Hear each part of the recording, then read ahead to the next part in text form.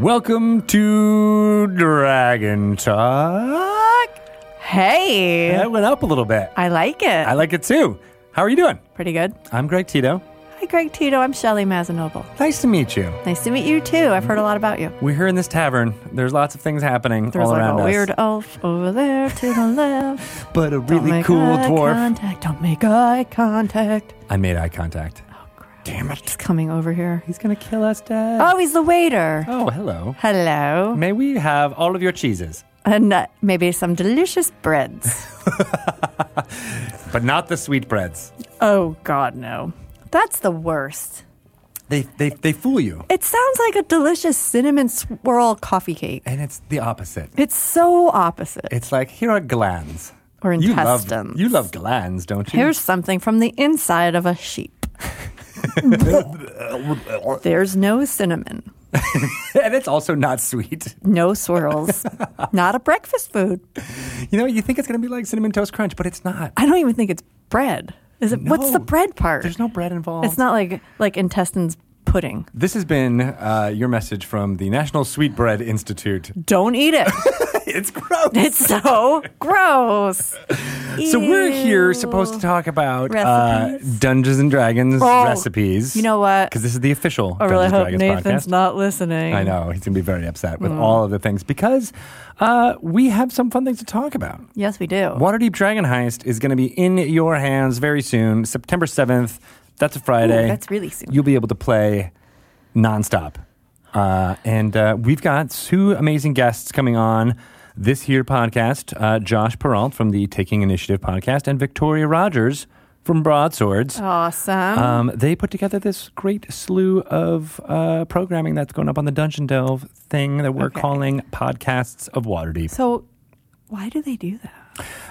Because it's so much work. They're a big part of this D&D live play community in the podcast world. And we did these for Podcast of Foes. We did Podcast of Annihilation. Oh, I know, like, why we do them. Yeah. And they're awesome. But these two fine people have, like, agreed to put, like, it's so much work. It is a lot of work, but it's a really cool, creative idea. So I appreciate all that. They get to work with a cross-section of the D&D I love that they do that. live play community, telling one continuous storyline through this one. That's what's cool about this one. Yeah. Is that it's all episodes that feed into the next. No they all way. planned Okay, that's out. even more coordination. It's more coordination. That's cray-cray. Yeah. So that just tells you also how amazing our community is. It's true. That they just take this upon themselves. Like, wouldn't it be cool to do this? I'm doing it. Let's do it. Exactly. And I'm like, high five. Yep. Go for it. Go for it. Thank So you. I'll talk to them. I don't think, Shelley, you're going to be on this Yeah. interview because you've got important things to do, sweetbreads to critique and recipes. Sweetbreads to bake. Which stinks. I'm sure you would have had wonderful questions for Yeah, them. like, why are you doing that? I'll make sure and ask them that. Thanks for How? doing it, but I don't understand. Number one, how? Number How? two, why? Number just three, so much. what? Yeah. And number seven, Yeah? And ooh. Don't forget that one. That's a good one. Ooh. Ooh. What? So all this is in preparation for the Waterdeep Dragon Heist story that is coming out for sure. It'll be in your hands, like I said, on September 7th. In-game stores. It'll be everywhere else on September 18th. But we also have some cool books coming from Matt Forbeck called the Endless Quest books. So excited. You'll find those in stores on September 4th. And it's 4 different choose-your-own-adventure books set in the D&D universe, each of them having a different class as their main character. And they're awesome. They're very cool. We're going to talk to Matt one of these days. Oh, I can't wait. I think we got something scheduled for next September. I think Quinn might have a future as a choose-your-own-adventure writer. Really? We've been reading them to him. And he decided to read them to us. That's cool. But he doesn't know how to read, so he just kind of tells us stuff. Have you been showing him the ABCs and 1, 2, 3s of D&D? Oh, yeah. Yep, he loves that too. Nice. Because those are coming out too, October 23rd. Yeah. $15 each. Rhyming couplets, perfect for reading aloud to your youngins. Very important. Very as important. The reader. It's true. To have something fun and interesting to read. Oh my gosh. When my kids pull out the book that I'm like, this is read that. ridiculous. Why are we doing this? But then they pull out like a Dr. Seuss book, and I'm like, this is so much fun. I get to rhyme and have funny voices. Yep. Yeah. It's so much better. It's kind of like that. Yeah. It's more of that. It's more in that vein. And it gets them really interested in what's happening in the D&D universe. It's Children, super cool. So those are coming for you. October 23rd. Then, of course, we've got Dungeon of the Mad Mage coming, in the game stores on November 2nd, plus everywhere else on November 13th. I don't know if we've talked a lot about this, but there is a ancillary product to that called Waterdeep, Dungeon of the Mad Mage, Maps and Miscellany. Okay, number one, love the title. Yeah, right. Anything that has miscellany in the title is like A-okay. And I love alliteration. It's true. Mad Mage, Maps, and Miscellany. I love it. I like that too. And also, what a good idea. Yeah. It's blown up all the maps that are in Dungeon of the Mad Mage, so you have them in individual pages, but then a lot of other stuff involved in there. That's the miscellany. The miscellany. In case you were wondering. And now Pelham doesn't have to write permission requests or letters to people who say, "Can I please blow up your maps in this book?" I just want to put a stick of dynamite in your maps and blow them up. Can I please have this miscellany? Exactly. Yes. So that's coming out on November 13th, $25 there. It'll be super cool, as well as Dragon Heist dice that are coming. Oh, you are just going to be heisted up and out. And Guildmaster's Guide to Ravnica is following hot on its tails. November 9th in game stores, November 20th everywhere. And that is our first foray into a world of the Magic universe. The Magic the Gathering is a card game. I don't know if you've heard of it. No, I haven't. Have you ever played it? No. No. Is it? So it's new? Yes, it's very brand. 25 years old. Brand new to an old bat like me. Who says you can't teach an old bat new tricks? Me. You can, apparently, because we're going to teach you how to do some magic. The magic. It'll be fun. I learned how to play the Magic almost 20 years ago. Do you think by the time this comes out, a new announced product will be out? You tell me. I think it might. We can't say it. We won't say it, but it's called Dungeon Mayhem. Oh and my it's God, awesome. you just said it. We just said it out loud. You'll find all about that at your favorite outlet somewhere on the web. You'll find out more about it then. But it's very cool.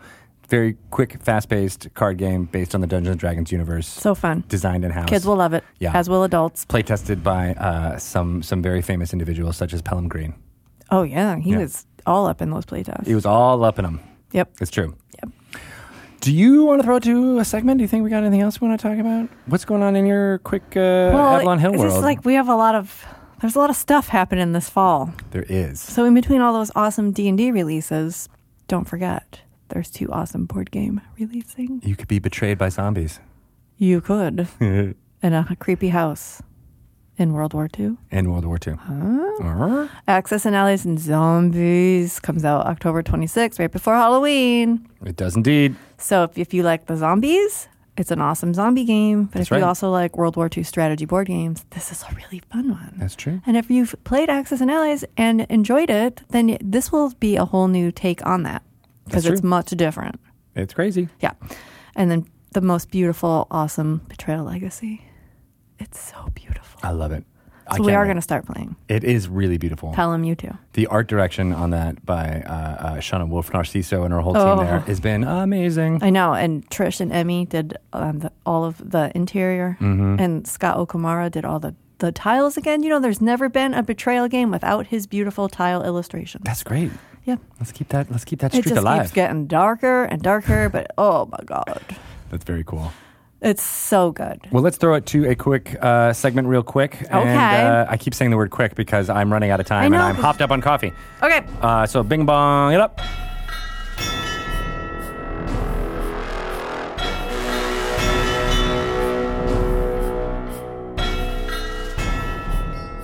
Welcome to another Lore You Should Know. My name is Greg Tito, and I'm joined by Mr. Chris Perkins. Hi, Greg Tito. We are here to talk about little bits of Dungeons & Dragons lore, and this one is a very little bit obscure Wizards of the Realms. Yes. There are many of them. Our player characters embody some of them, but there are others in lore so many that are very interesting. I thought I'd just sort of pick on 2. And this needn't be a long topic, but you never know. Sometimes the short ones end up ballooning. It's very true. Yeah. But so I should mention that the Realms has more than its fair share of wizards. And that's due in large part to Ed Greenwood. Just loving wizards. Just loving wizards. Yeah. But part of it stems from the fact that back in 1st and 2nd edition, there was kind of, after the Player's Handbook and Unearthed Arcana release, there was kind of an explosion of spell design. And in order to bring the World of the Forgotten Realms to life, one of the ways that Ed did that was he created all of these new spells that sort of existed in his world. And the wizards who created them, in many cases, if they were arcane wizard spells. Right. And it was also the fashion to put the wizard's name in the spell. Right. Like Tenser's floating disc or Melf's acid arrow, Mordenkainen's mansion, that kind of thing. Yeah. It sort of started there, but then Ed took that and just ran all across Faerun with it. Nice. Coming up with a host of new wizards and their signature spells, basically. And he also took the time to create entire spell books. Like he'd give a named spell book, and then he'd tell you all the spells that were in the book, who wrote the book, where the book is, where you can find it, that kind of thing. Got it. So he did this over a series of Dragon Magazine articles called Pages from the Mages. Mm-hmm. That was then later, I think in second edition, translated into a book of the same name, Pages which of the consolidated a lot of those old Dragon Magazine articles and updated them. Very cool. So Pages from the Mages was a very popular Dragon Magazine series because it dealt with new spells, and players are always looking for new stuff for their players, for their characters to play around with. Yeah. And so... but that put the onus on Ed to come up with all of these wizards and their names. And coming up with wizards and coming up with names are two of Ed Greenwood's superpowers. And a couple that spring to mind right away are Aganazar. Aganazar.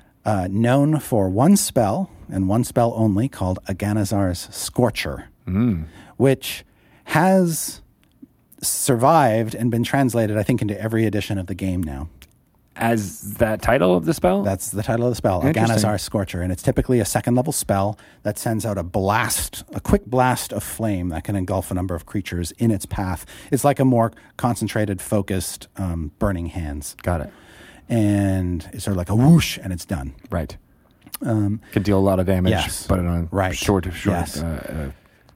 And what's amazing to me is that this fairly straightforward evocation spell, fire blasts out of your hands, has kind of been popular enough to have been resurrected over and over and over and over again. And I got to think that's because the name is cool. Yeah.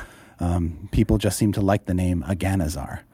Aganazar's Scorcher sounds just awesome. Yeah, it's got the right amount of syllables, like consonants power, and the Z's and all that kind of thing. All together, it just sounds like a ferocious, cool spell. Or it could be a drink too, like a fireball in there. It'd be very good. Precisely. So that begs the question, well, who is this Aganazar guy? Yeah.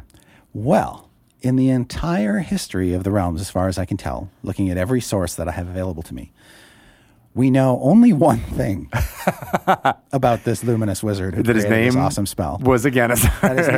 that his name is spelled Aganazar. He created the spell, and apparently he lived for a time in Neverwinter and got killed. Okay. By, they say, Red Wizards of Thay. Got it. That's it. He lived in Neverwinter. He lived in Neverwinter and died there at the hands possibly of some other evil wizards. Well, was he an evil wizard himself? Unclear. Got it. He was part of a group of, called, I think, the Covenant, which included 3 other wizards, one of whom I think is Presper, who's known for a spell called Presper's Moonbow. Oh. I think that's the only spell that carries his name that has sort of survived the test of time. But yeah, so the spell has basically transcended the wizard. Right. We know almost nothing about this guy, nor likely are we ever to. So he is sort of a blank slate lore-wise. And as I was going through, it started with Aganazar, but as I was going through and researching these wizards, I found that it was sort of like a template, that most of these wizards are completely unknown in terms of their details. Now, it's possible somewhere in Ed's barn or basement, there's notes. He's got the notes, the treatise on who Aganazar was, and you know who his family was and how he lived in Neverwinter and the things he did in his spare time. That is probably all lodged. There's a portrait commission for each one of these wizards. Yes. But we have never taken the time or had the interest, for whatever reason, to really delve into who this guy is. And so he's a complete cipher. And so another wizard that I looked into after Aganazar to see if he followed this template. Mm-hmm. And he does. And his name is Snilloc. Snilloc. Snilloc. And he... What's his spell? His trademark spell is Snilloc's Snowball. Oh, I'm getting a trend here. Yes. And so... and the spell is very low level. And it literally is, you conjure a snowball and can throw it. It's the most Canadian spell ever. Definitely a Canadian spell. And there is a higher level version of this spell, however. Snilloc actually surpassed Aganazar in having, I think, two spells with his name stamped on it. The other one is Snilloc's Snowball Swarm. Oh. Which is like... Yeah, right? Exactly what you think it is. Like you were piling up a whole bunch of snowballs and we're throwing them all at once. Yes. I'm sure this spell came out of a cold Canadian winter. Yes. So looking into Snilloc's past, we only know one thing about him. He went to Zakara. Oh. That's it. He didn't return? Maybe dead. Nope. Maybe alive. Yep. Maybe he's a lich. It's like, okay, the wizard who perfected snowballs went to the desert. Yeah. I guess he was probably very popular there. I mean, you got water, right? You got a source of water. You don't need a cleric around with you. I'm sure the novelty must have been great. Like, ooh. You've never seen a snowball before, have you? Snowball. Right? Yeah. So, apparently he went to Zakara, and that is literally the end of his story. Wow. Well, a wizard made a spell that made a snowball, and then he went to the desert. What I like about all of these obscure wizards, though, is that by us highlighting them here, perhaps their stories will continue. Yes. Right? Or begin. Or yes. Or happen. And so these are but two examples of what is a plethora of fabulously named wizards, of whom we know absolutely nothing except for the legacy that they left behind in the spells that are named after them. And I think that it is part of the D&D experience, if you ever play a wizard in D&D, that at some point in your wizard's lifespan, you're going to want to create a spell and name it after yourself. Right. I think that's just part of what playing a wizard in D&D is all about. If there's a legacy there. I do remember... when I was young, playing earlier editions, that I did have a wizard at one point and did create my own spells and name them after myself, and they were probably all terrible. But I think it's like a rite of passage. Right. It is the only way to kind of make a mark upon both your home game, but also the game as a whole. Yes. But if anybody is interested in knowing or discovering some of these other obscure wizards, I would suggest you dig around for the second edition Pages from the Mages book, or get it online, probably on DM's Guild. It's there with all the other FR stuff. RPG classics. And you can read up on these spells, many of which have not yet been translated to 5th or probably not even 4th or 3rd. But if you're interested in knowing who Nechaser was, or Nihilou, or Nechaser. Nchaser. Nechaser. Yeah. What are you going to do? I'm going to chase her. I'm going to chase her. But they've all got fancy spells, and you will never know, any more about the wizards than that.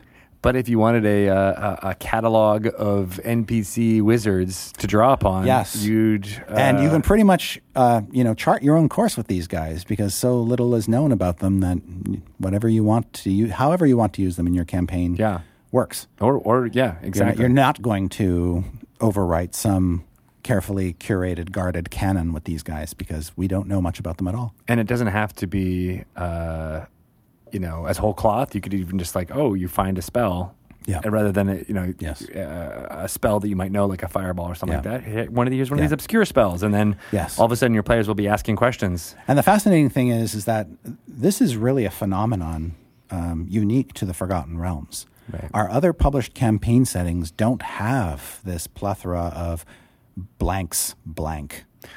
spell names because it was a Greyhawk thing, wasn't it? Well, it started in Greyhawk with the Mordenkainens and the Tensors and the Autoluks and the Raries and the Bigbees and the blah, blah, blah, blah, blah. But then Ed ran with it. Ed totally ran with it. And I think that was just by virtue of the fact that he had a regular column in Dragon Magazine and got to fill it with something. and wrote so many of these spells. Yeah. Hundreds of spells. And some of them are just wild and worth checking out. So have at it. If you're always wondering about creativity in spell making, they may not all be balanced or perfect, but they might spark an idea or two. Yes, they will. That's cool. Awesome. All right. Well, if people want to throw spells at you, how would they do so? I am on Twitter at Chris Perkins DND. Awesome. And of course, you can ask Ed on Twitter. Is the Edverse? The Edverse. He might be able to spark a few creative. He might know what happened to Snillock after he went to Zakara, assuming he even knows that Snillock went to Zakara. The funny thing about our worlds is sometimes the creators, they create and then these things take on a life of their own, and other people write things about these characters. Yeah. In a Bob Salvatore novel, Bob refers to Aganazar as basically an incompetent trickster. Oh. It's like a one-line throwaway. Well, that's another detail. Yeah. You said there was only one detail. That's two. There's two. Yeah, but it's heresy. You're right. No, it's not heresy. It's kind of like third-person reporting. It's done from a character's point of view in dialogue, so it's not necessarily canonical. It's one character's interpretation of this individual. I like that, though. Yeah. That's kind of cool. And that's one of the best parts about working within a shared storytelling universe, right? Is that different people can react to it a different way. Yeah. Somebody will like a name of a character, and suddenly that character will be much more important than the creator ever intended. Exactly. All right. Aganazar, that incompetent bastard. That trickster. We're now done with you and this Laurie Chanel segment. So thank you, guys. We'll be back next week.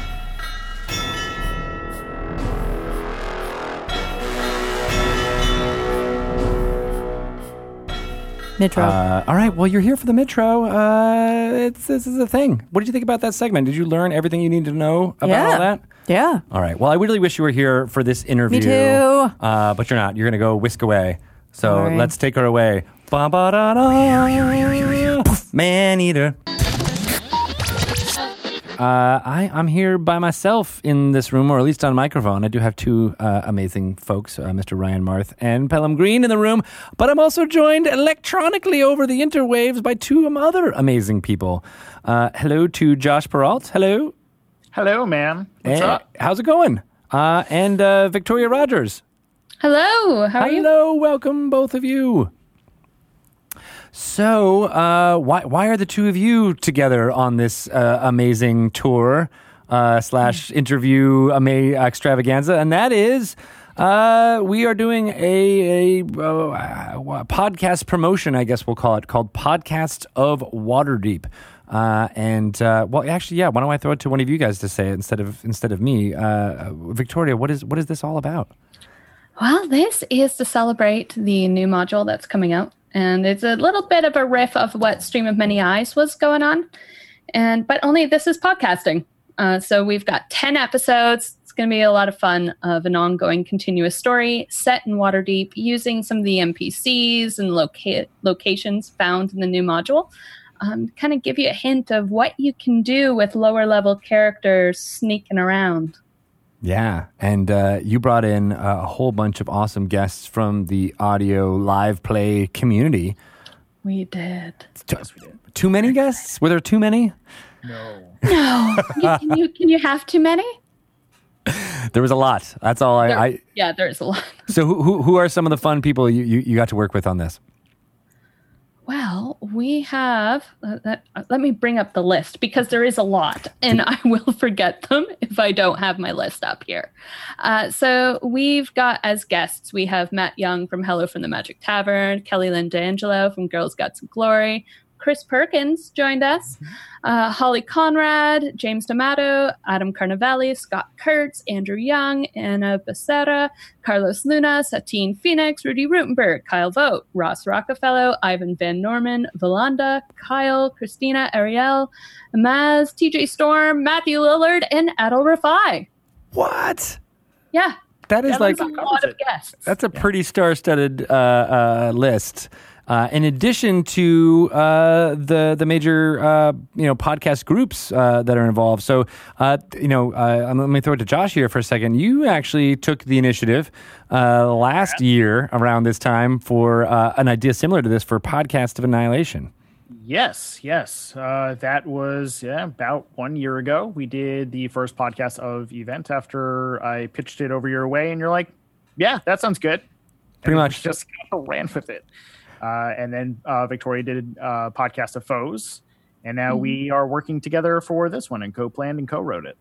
Yeah. Cool stuff. And so, Josh, you were coming from the Taking Initiative podcast. Yes. We are one of the podcasts that don't do the homebrew material, but we do the modules, but concentrate on the homebrew classes. That way we can go about it in a slightly different way than just doing the book. Right now we're doing Curse of Strahd.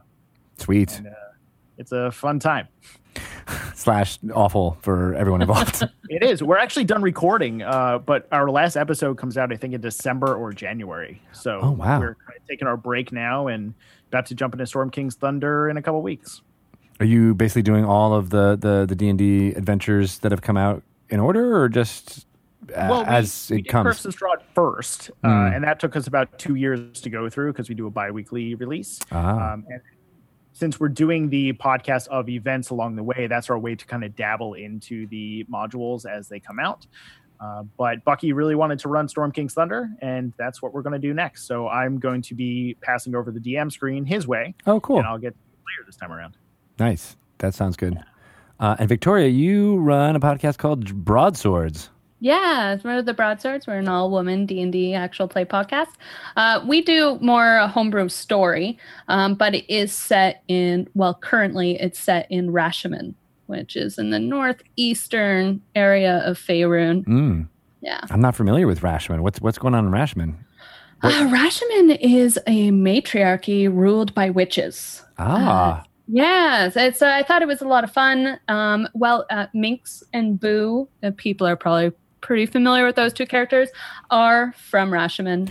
So it's a fun kind of out of the way place that has a lot of really cool spirits and ghosts and things that I thought would be fun to bring in as a story. That is really, really cool.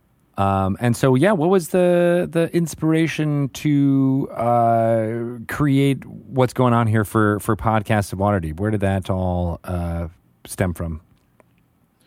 For the event itself, the Stream of Many Eyes, as soon as it was done, I know Victoria and I both reached out because we're like, we want to continue this podcast of thing. Mm-hmm. And then while we were chatting with you and Pelham, I believe, was on that call as well, you pitched that, why don't we just write it in a similar way? And we went at it of okay, let's pick a story. Let's try to go off of where Stream of Many Eyes left off and go in a different direction, but tie in all the episodes, which was a fun, interesting way to write a story since all the groups are very different and recording out of order. So we needed to figure out how are we going to intertwine all these different stories and characters together. So Victoria and I thankfully got to talk to Ivan Van Norman, who co-wrote the Stream of Many Eyes, and he gave us some pointers. Some tips of how he went about doing the off-the-table stuff for that stream. Mm-hmm. And we just kind of dove into a couple of plot points we really wanted to hit. And we got everybody else on board with it. And putting all those DMs in the same Discord channel was a gorgeous thing to watch. It was a lot of fun. Everyone's like, hey, what about this idea? And then one of the DMs was like, oh, cool. If I take that idea and throw it into mine, can you work with that idea from me? And it just became a community of just gorgeous DMing and idea throwing around. And it was a wonderful thing to watch. That's cool. Yeah. So you enjoyed that Discord, Victoria? Oh, I totally did. It was a lot of fun, as Joe said, just seeing people working together. And then people would say, okay, well, I'm going to do this in my episode. And someone says, oh, well, that's a cool idea. I'm going to try to incorporate it or maybe introduce that as a location in my episode too. Just so that we have continuity, but also just a lot of callbacks and a lot of fun, and people are very aware of that. And it just that sense of collaboration it was really great, because normally when you're a DM, it's a very solo thing. You're creating this on your own, and you can't tell anyone because then it ruins the story. But with this, you're able to DM with a group of people, and being able to share that was a new experience as a DM.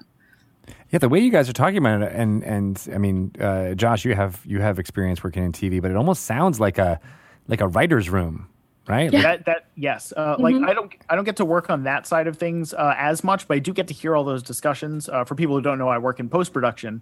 I'm an online editor for TV and film. So like I work on Blue Bloods or the Purge TV series that's coming out soon. So all these like serial things where you get to hear like how these episodes are written and created. And that influences my DMing for taking initiative as well. I tend to talk to my players off to the side and try to like work in their points of what they want to happen, but held secret from everybody else at the table. Yeah. So I try to plan it and run it. If anyone heard an episode that I've DM'd before, I tend to structure it as like the camera moves or the pan.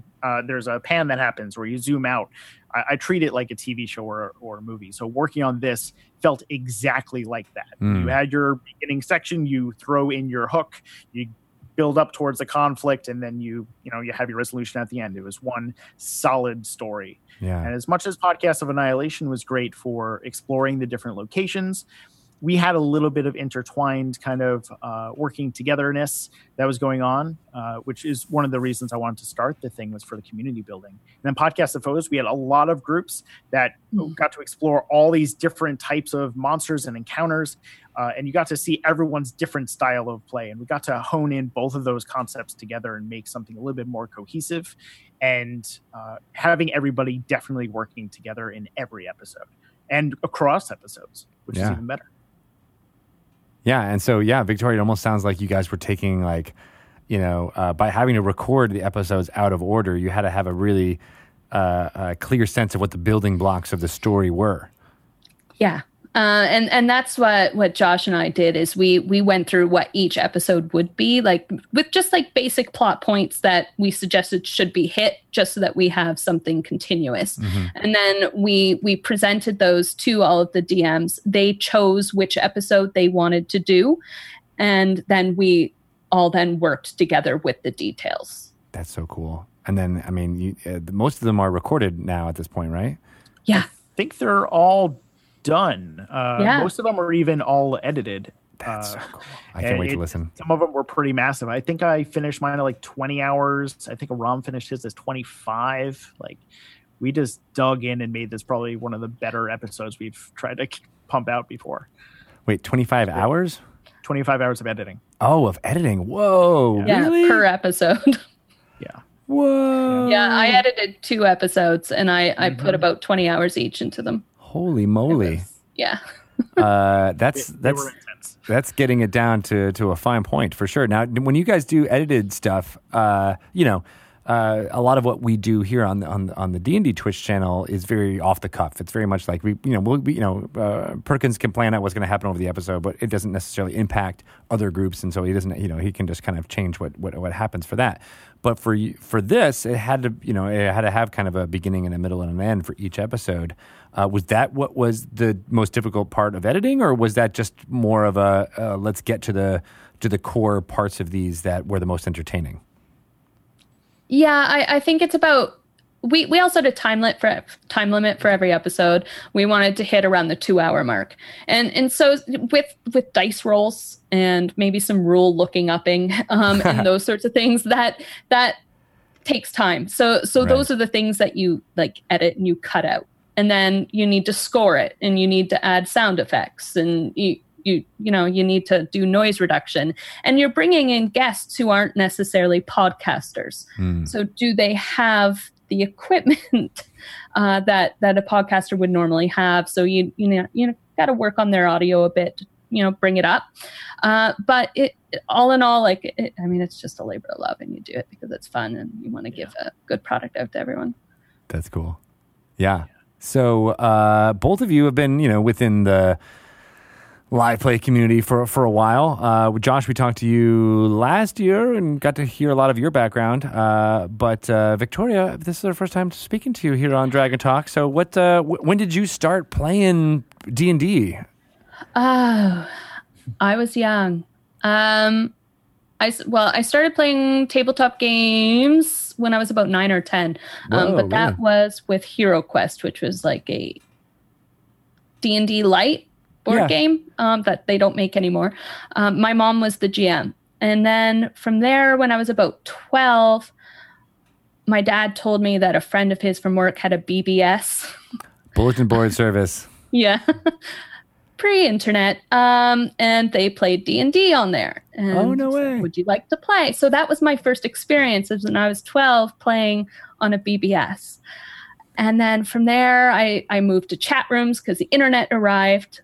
So I played in chat because I didn't know anyone in person to play. And it wasn't until high school that I, was able to meet other people and then start playing. And then I've just been playing since. That's great. What was it about that experience with your mom as GM that you was that the galvanizing thing where you're like, oh my gosh, I want to do this, and then you were finding opportunities later on? Well, I've always been drawn to fantasy. Like as a little kid, like She-Ra was like my favorite cartoon. Yeah. You got a chick who's strong with a sword running around on a flying Pegasus unicorn. I mean, what could be better? And then those were all the stories that I gravitated towards. Mm-hmm. And then with my mom GMing, and you get to like role play, and it's like, I love playing make-believe as a kid, and I get to continue to do it as an adult, but with structure and rules. Yeah. So I think it was just a continuation of my love for make-believe and fantasy. What kind of fantasy did you, other than She-Ra, did you dig? Well, like books, my favorite book was The Hero and the Crown, and The Blue Sword by Robin McKinley. A lot of like just young adult books that had strong female characters who were the ones rescuing people and slaying the dragons. Those are the ones that I gravitated towards the most. Yeah. Those, there was a couple of those, from that era, or the early '80s and stuff that spoke to me as well, and that I always go back to that as being like, that's why I was from that weird cartoon Flight of the Dragons that I liked. Yeah. Watching it now, I'm like, oh, why did I? It's not that good, but it would transport me very much to that world. So yeah, I'm always interested to find out what other windows did other people find to get them into fantasy. Yeah, it's cool. And then when you're talking about how to explain D&D to people, I always go back to that. It's like playing pretend, but with structure, a framework around it. But that's basically it. Yeah, collaborative storytelling is you have a scenario with a group of people. You're presented with that scenario. You're given a group of skills, and now you got to solve it. Yeah. I have 2 daughters now. They're 7 and 5, and that's basically what they do. They come up with scenarios of what their toys are doing and playing with each other, and I'm like, you're just basically playing D&D. And then they fight over who gets to be the DM, essentially. They're like, no, I don't want to do what you want to do. I want to do what I want to do. And you're like, all right, well, take turns being the dungeon master. Yeah, I've been doing a similar thing with my kid of every night whenever I have visitation with them, I get to do like 3 stories. And it's either you pick 3 books or you can replace one of those books for a story that we will tell together. Ooh. And I get to tell him kid-friendly versions of the different games that I have run or been a part of. I ask him for like his input. So for one of them, I ended up telling the story of when I ran Celeste and Brittany from the Venture Maidens in an in-game, in-universe D&D game about unicorns. And he had a blast with it. And he would just start, introducing like, oh, unicorns and dragons and giants. So he's doing the building blocks of that storytelling process, and I can't wait till it expands further. And he loves drawing on the grid maps and making traps, and just it's cool to watch your kids starting to go through that creativity phase. It totally is. It's amazing. Yeah. I say phase like it stops. Right. We're all living in that phase. Yes. I think as humans, we basically want to live in that phase for as long as we can. And, that's what D&D lets us do, for sure. Mm-hmm. So you mentioned Venture Maidens. They are one of the groups who are participating in Podcasts of Waterdeep. They sure are. Who are I love Celeste and everything that they do there. What are some other groups that are gracing the episodes? We have, in order, if I'm remembering correctly, we have North by North Quest, we have Dragon Friends, then it's Taking Initiative, the Broadswords, Venture Maidens, Dungeon Drunks, You Meet in a Tavern, and then Drunks and Dragons. And then episode 9 will be DM'd by Lisa Chen, or Merciful DM. And then episode 10 is DM'd by Aram Vartian of God's Fall. Very cool. Yeah, that's again another studded lineup of podcasts out there. A lot of them were folks that have been involved in the previous podcast but what can you tell me about North by North Quest? North by North Quest are a group based out of Atlanta, Georgia.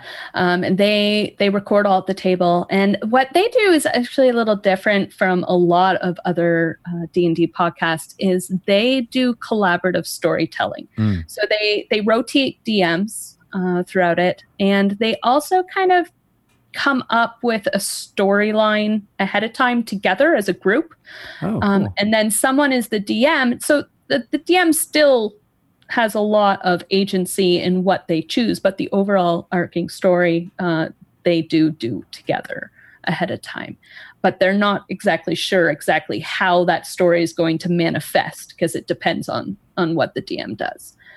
But yeah, there's David and Tiffany, and they're I think David just finished DMing, and Tiffany's going to be taking over. Cool. In the next season. Yeah. Awesome. We got to meet them at Gen Con. Yeah, we did. Along with the Venture Maidens, and you meet in a tavern, and you got to meet, I think, almost half of the groups when we were there, and all for the first time. Sweet. That's what gaming conventions can be all about, is people getting together who have only conversed online or by post back in the day. They would come up and be like, hey, let's actually get together and see each other face to face. So that's cool that Gen Con can still kind of be that hub. What was it like? I think you mentioned before we started recording, Josh, that was your first time there.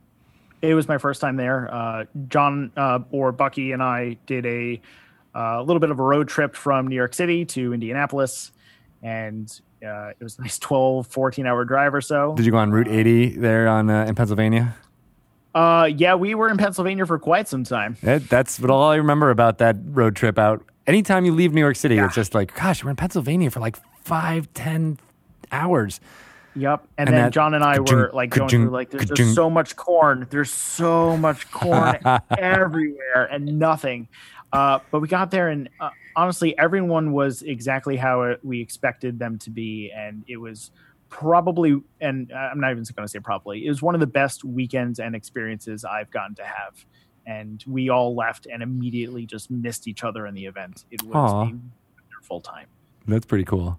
Yeah. What about you, Victoria?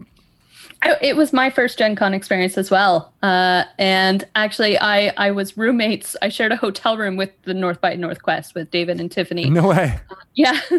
And it was the first time we met. But we were like, hey, let's share a hotel room. Okay. So we did. And I met Josh for in person for the first time. I mean, leading up to Gen Con, Josh and I had been FaceTiming and chatting constantly. Every day, every morning, every night. Yeah. He was the first person I spoke to in the morning and the last person I spoke to at night leading up to this. But it was so much fun. And it was strange. For me, I was just excited because I was invited to be on panels with people that I really respect. And I did a live show with Hello from the Magic Tavern. And it was just one fun thing after another and meeting people. I had a blast. Nice. That was a fun show. Did you guys play a lot of D&D? I didn't play any. I played one game of Mask. That was it. That sounds very similar. Yeah, go ahead. Sorry, I played one game of D&D. Yeah. That is exactly my experience from going to Gen Con. I haven't been in many, many years, but when I was on the press side, I would go and I'd be like, I'm going to play this and I'm going to play that and da-da-da-da-da. And no, you're basically running from appointment to appointment or meeting to meeting or making sure that you're, seeing all the collaborators you want to meet with. Like 4 days of gaming for some people, but for others, it's just being able to meet. Yeah. It was definitely a meet and greet and have fun and enjoy other people's company kind of weekend. But it was a blast. Definitely going to go again. Very cool. The one game I got to do, it was DM'd by Lauren Peterson, who's a DM for another podcast in our network, Nerds on a Roll. And he was running some sessions of masks. And we just wanted to get to play with somebody that's been across the country we haven't gotten to meet the entire time. Nice. And it was fun. And we just did that just to be with him. And the rest of the time was like, cool, let's hang out, let's have drinks, and let's stay out till 4:30 in the morning. Yeah. I went to bed at a reasonable hour. I certainly did not. Thank you for being the adult. I would have been there with you, being like, all right, it's 11:30. I'm gonna. Good night. Yeah. And then I probably would. We all said midnight was it. That was it. We were going home, and midnight was not it. We just went to another bar. That was it. There was imagination to be discussed. Oh, yeah.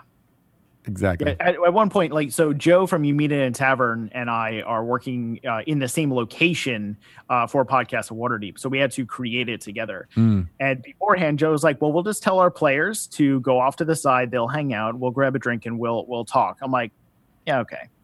And then we were there. Both of us were like pretty into the drinks. And he was like, want to talk about this? I'm like, no, dude, no, we're not doing that right now. You just can't. If you tell me stuff and I tell you, it is going to be gone. So we just ended up hanging out and just referenced the fact that we'll just talk later. You needed that frame of reference. You needed to be able to have that relationship building time before you could get to the real collaboration later on, right? Yes, absolutely. Yeah. That's crazy. It's a great time, man. That's cool. And it was fortuitous that Gen Con kind of came at the moment where a lot of the episodes for Podcast of Waterdeep were being recorded. So yes, I think some of them were actually recorded in Indianapolis. Is that right? I don't think so. I think we all said after Gen Con because this weekend is crazy. But we ended up meeting some of the other players. Like I got to meet Matt Lillard before our game because we did the finale together. So I got to meet him beforehand, and just meeting the other groups in general. But I don't think we actually recorded any. That may have happened for POA, but I'm not sure about this one. Got it. I don't think so. I think they were all recorded afterwards. But there was a lot of talk about it, and there was a lot of discussion. Right.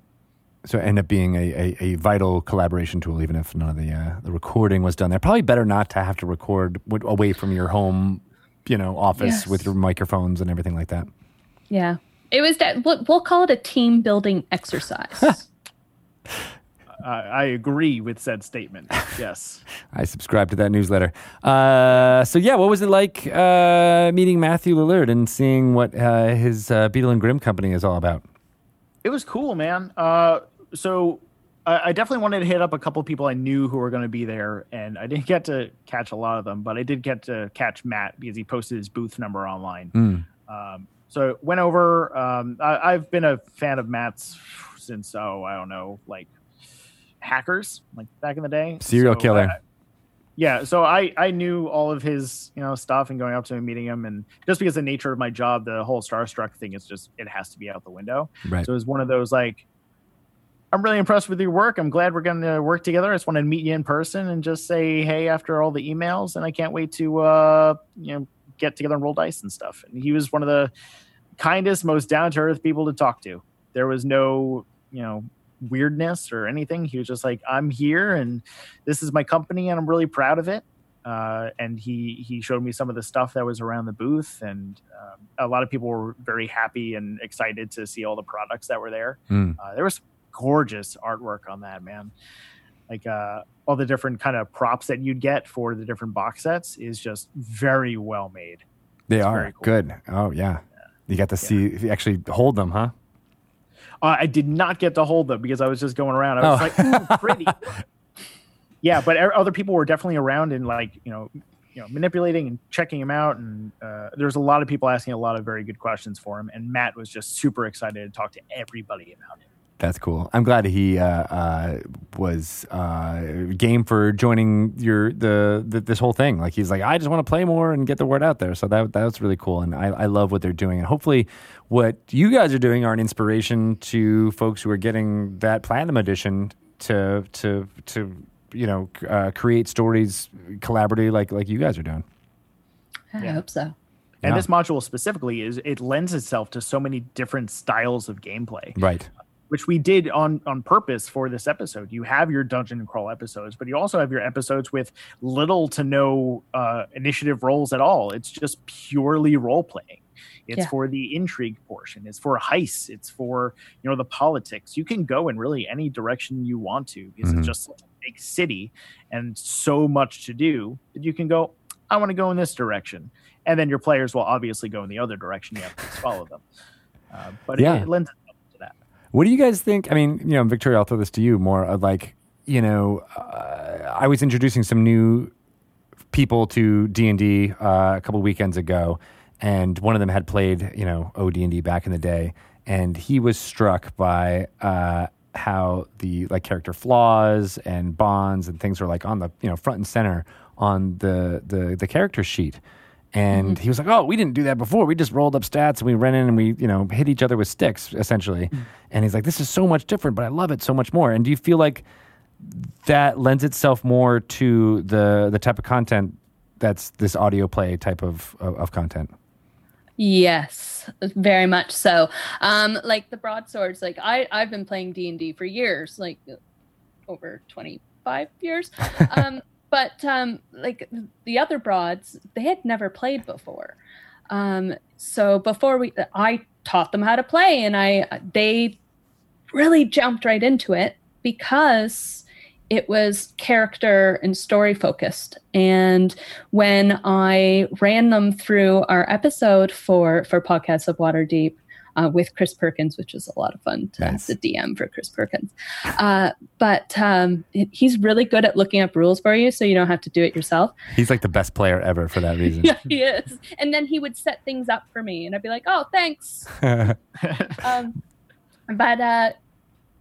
it just lends itself to role-playing, and it lends itself for collaborative storytelling and being a DM and allowing and having that leeway for your players to add their own stuff. It's not just you narrating. It's you presenting that, saying, okay, so what do you do? And really letting them narrate and give their part of the story. And you just kind of guide what they do so that it just doesn't become a random tangent. And it makes it cohesive. And I think that the new module really lends itself to that because you can, like Josh was saying earlier, there's so much to offer within there. It's not just, okay, let's XP and grind. This is more lends itself to milestones and to story. Yeah. And you guys have actually had your hands on the adventure for a couple of weeks now. So you've had a chance to kind of digest it and see how you would run it. And I agree with you. It does feel way more like a sandbox. Like here's your city to play in, and here's all the hooks and things that you can use if you so choose. But there's also just use those as examples for the story that you may want to tell within Waterdeep. Mm-hmm. Because there are so many really cool locations in Waterdeep that it talks about, and a lot of really fun things that really maybe aren't there in the actual story, but they are mentioned. Mm-hmm. And I really grabbed onto one for our episode. I won't get into it too much because I don't want to spoil it. But there was something, it's not really there in the adventure, but it's in the book. And the second I read it, I went, yes, this is it. This is what we're doing. I need to have an adventure set here. So there's a lot of inspiration in there. Yeah, you knew exactly which episode you were going to run immediately and where it was and what you were doing. You're like, I'm doing this. Yeah. That was one thing also when we were initially pitching everything. Victoria was putting out the idea of each episode or some episodes should feature different wards of Waterdeep. We should explore the city as a whole. We have enough episodes that we can go in and start seeing like a different, section. Like, what are they doing by the docks, or what are they doing where everyone is really rich? What about like, a random theater or something? Like, there's so much in Waterdeep that you have your, pick. And each podcast tends to run their episodes a bit differently. I've been listening back to the episodes just to QC them, and everybody has a very unique style. All the players are, they're focused in different directions. Like Victoria's episode is immensely role-playing based, and as Victoria said, like having them do the narration. Mine, I went a very experimental way, and all the people that are there, they're not in one cohesive party. There's like 3 or 4 different sections of them and how they are going to work together or against each other. You can have very different styles, but still be able to play in this module all the same. Yeah. It's fun to jump in and stick your toes and choose where you and your players want to explore. And I love also that it's a complete contrast to Tomb of Annihilation and the Curse of Strahd and Storm King's Thunder and where we've been before. This is very micro scale as opposed to macro of worlds ending and liches colliding. It's very much a what happens on the granular level in a fantasy world. I dig it. Yeah, and it's cool how you can take all those little battles. Like, it's not world ending, but to your players, it could feel that way. Right. And it just depends on the scope that you put on it and the amount of importance that they think it's worth. Like, I almost if you want to compare it to like Marvel Cinematic Universe properties, where like the Avengers are like the bigger world's ending folks, where what's happening in Waterdeep Dragon Heist is very much the Defenders. It's very much like the Luke Cages and the Jessica Joneses dealing at a much smaller level. That feels very important and could almost have more drama to it than these larger than life conflicts that the bigger named heroes have to deal with. Yeah, we did compare this to Avengers quite a bit, actually. Yeah. Mostly because we took some characters that exist in all these other podcasts and put them all together. Oh, yeah. Like, Matt plays a very familiar character.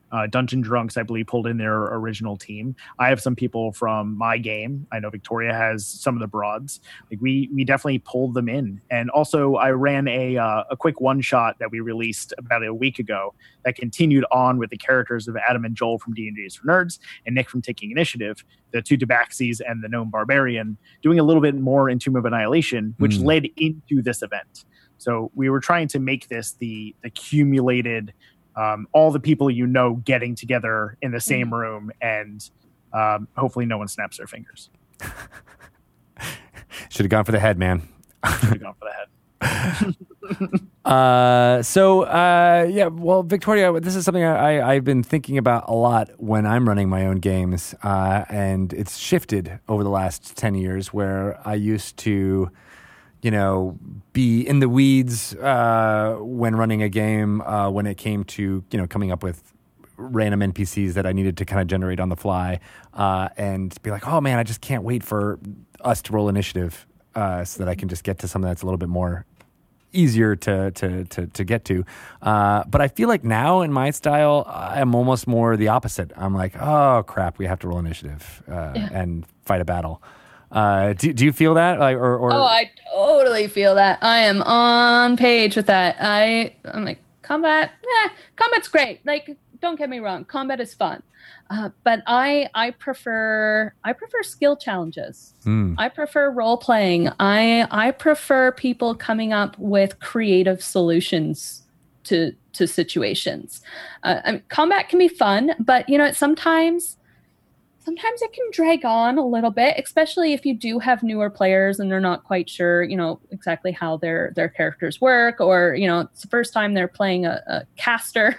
And they're a wizard and they've got like 7 pages of spells that they're, trying to figure out.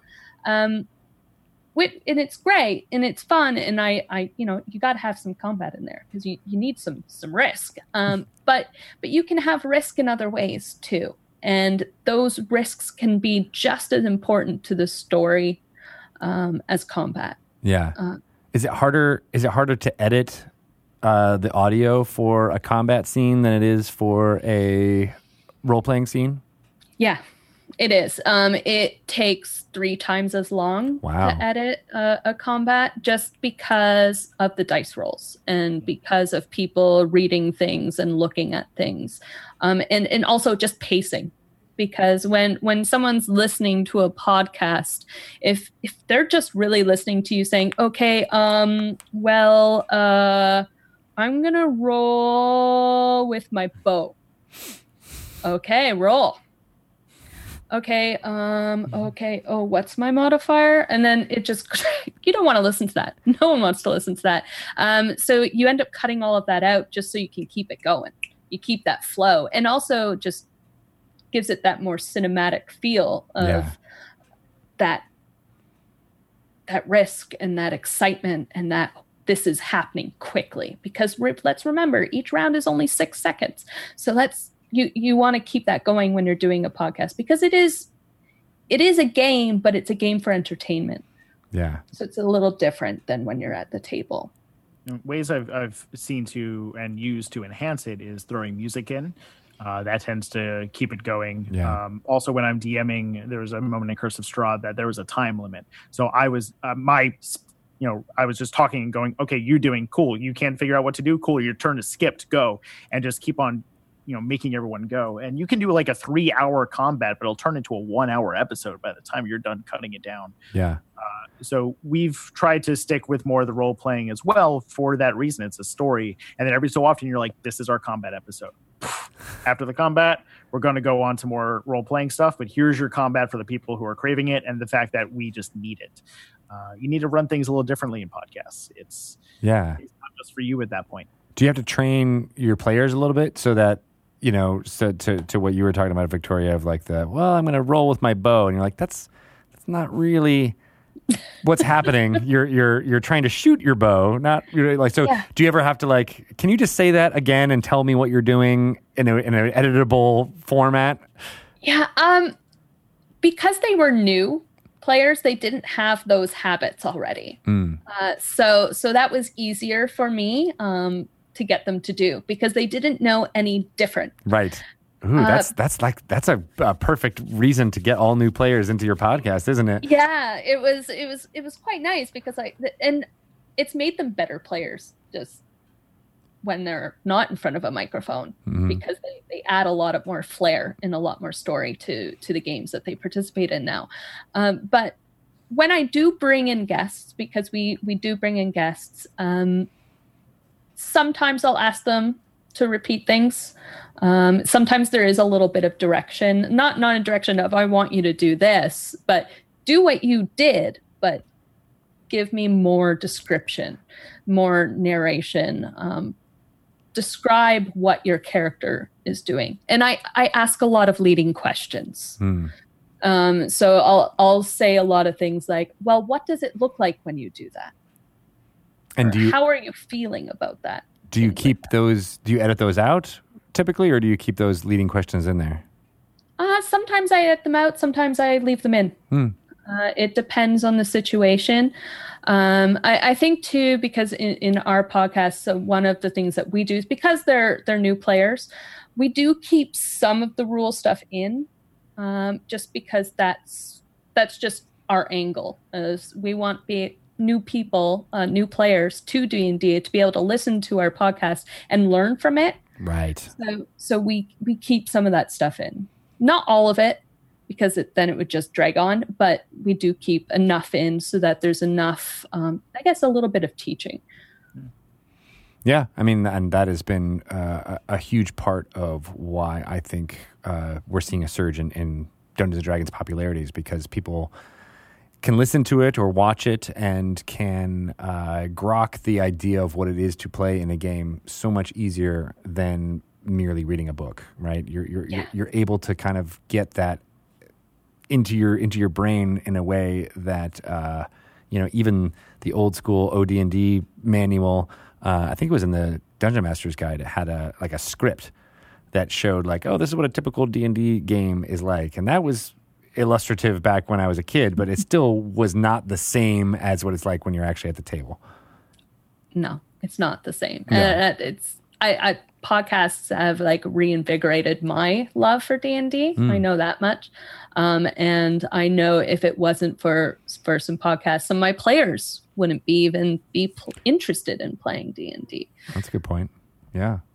Now, you guys are pretty firmly in the audio creation mode. What are your thoughts on that versus the video? How do you think about what you're doing differently?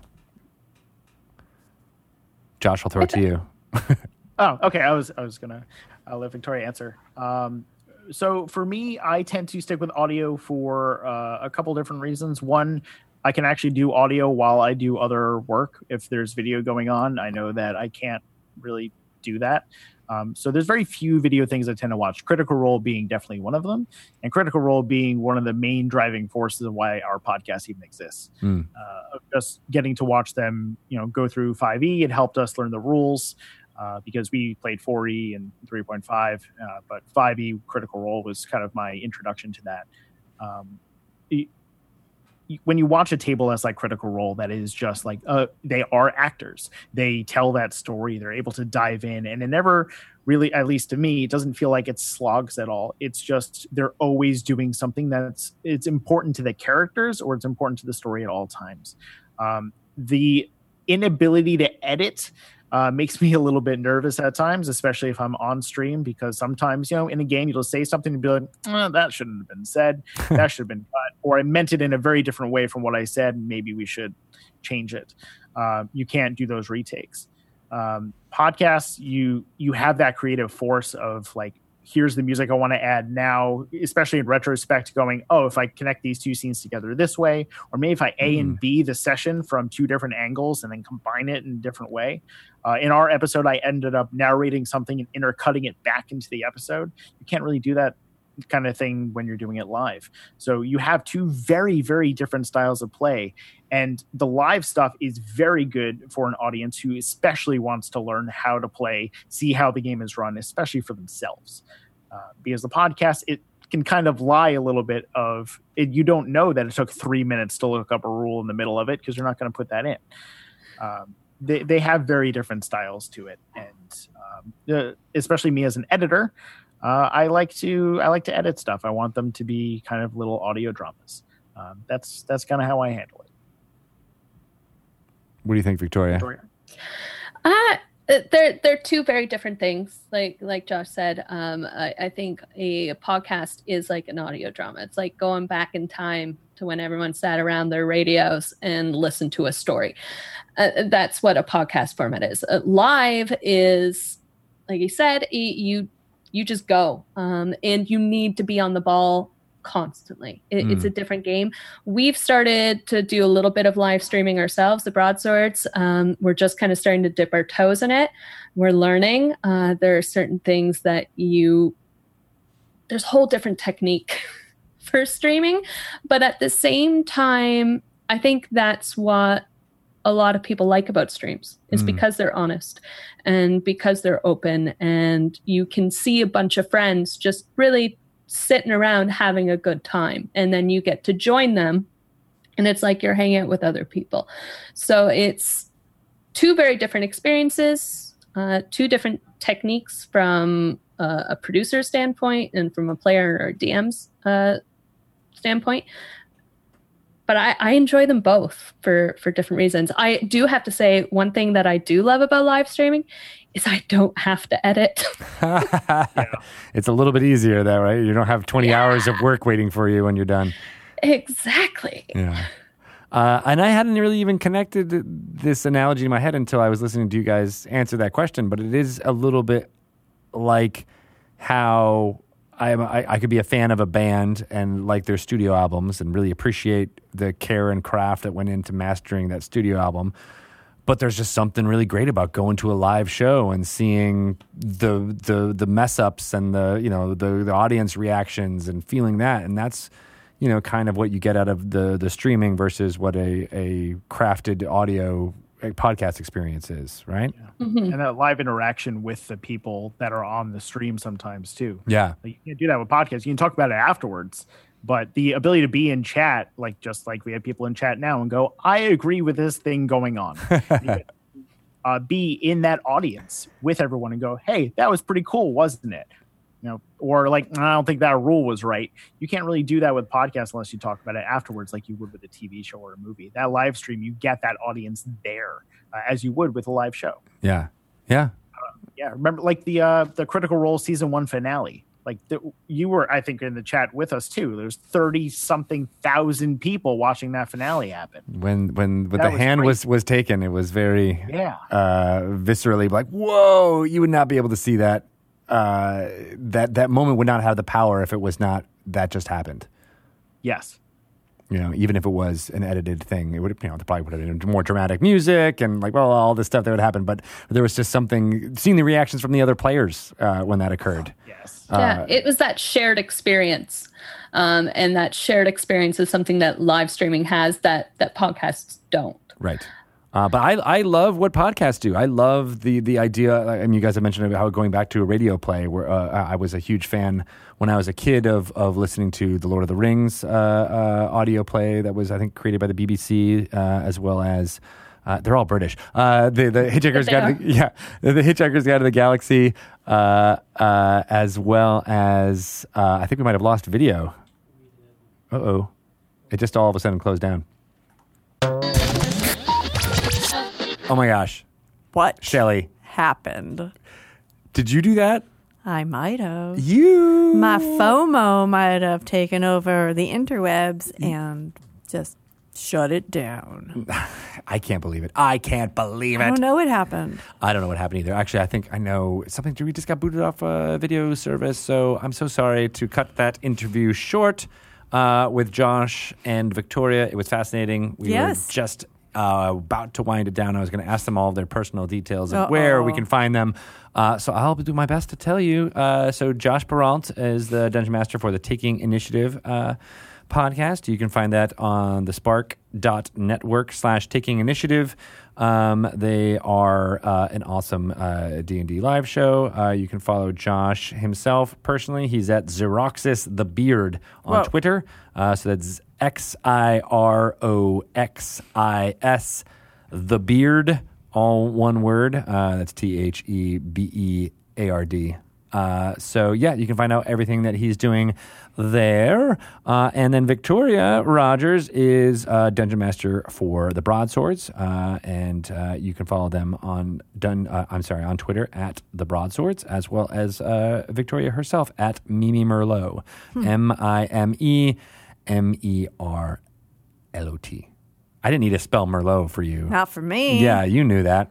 That's right away. Actually one of the best Twitter handles ever. It is pretty great.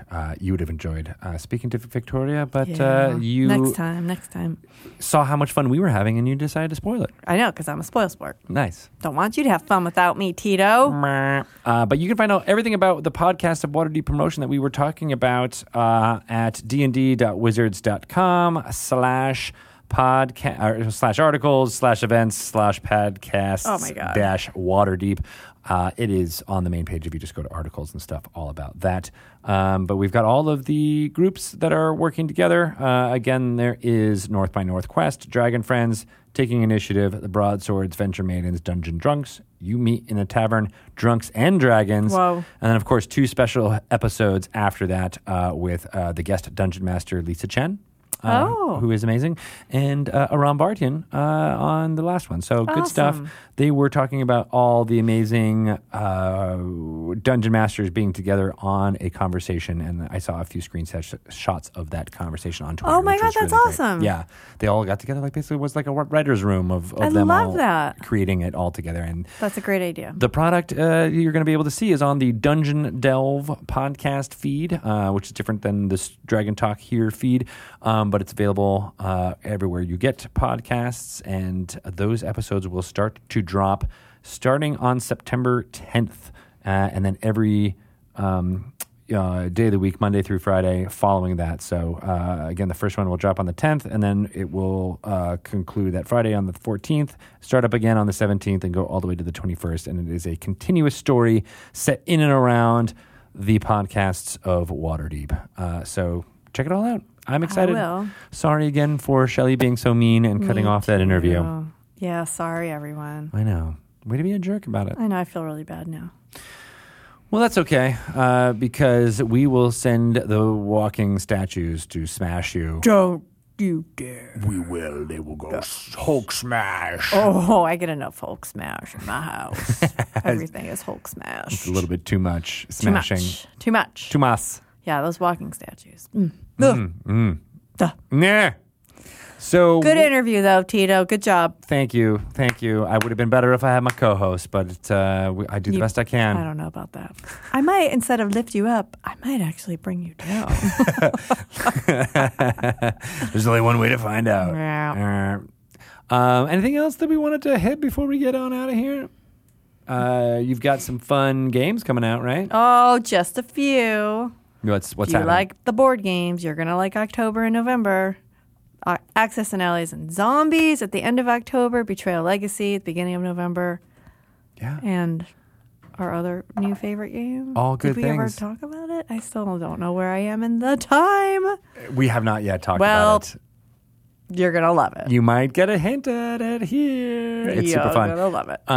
Yeah, and then, of course, we got Waterdeep Dragon Heist coming out September 7th in game stores. Dungeon of the Mad Mage is coming out November 2nd in game stores. And then, of course, we got the Guildmaster's Guide to Ravnica November 9th in stores. Good stuff. Love it. All around. Lots of games for you. As well as ways for those younger than you to get into Dungeons & Dragons with the ABCs and 1, 2, 3s of D&D, not to mention the coloring book and that other thing that we haven't talked about. That other thing. It starts early. And it's going to go all night long. Yeah. Oh, yeah. Speaking of which, does it look to you like the ceiling is a little bit... It doesn't look very stable. Maybe we should move. Ah! Oh, no. Rocks fall. But I'm alive!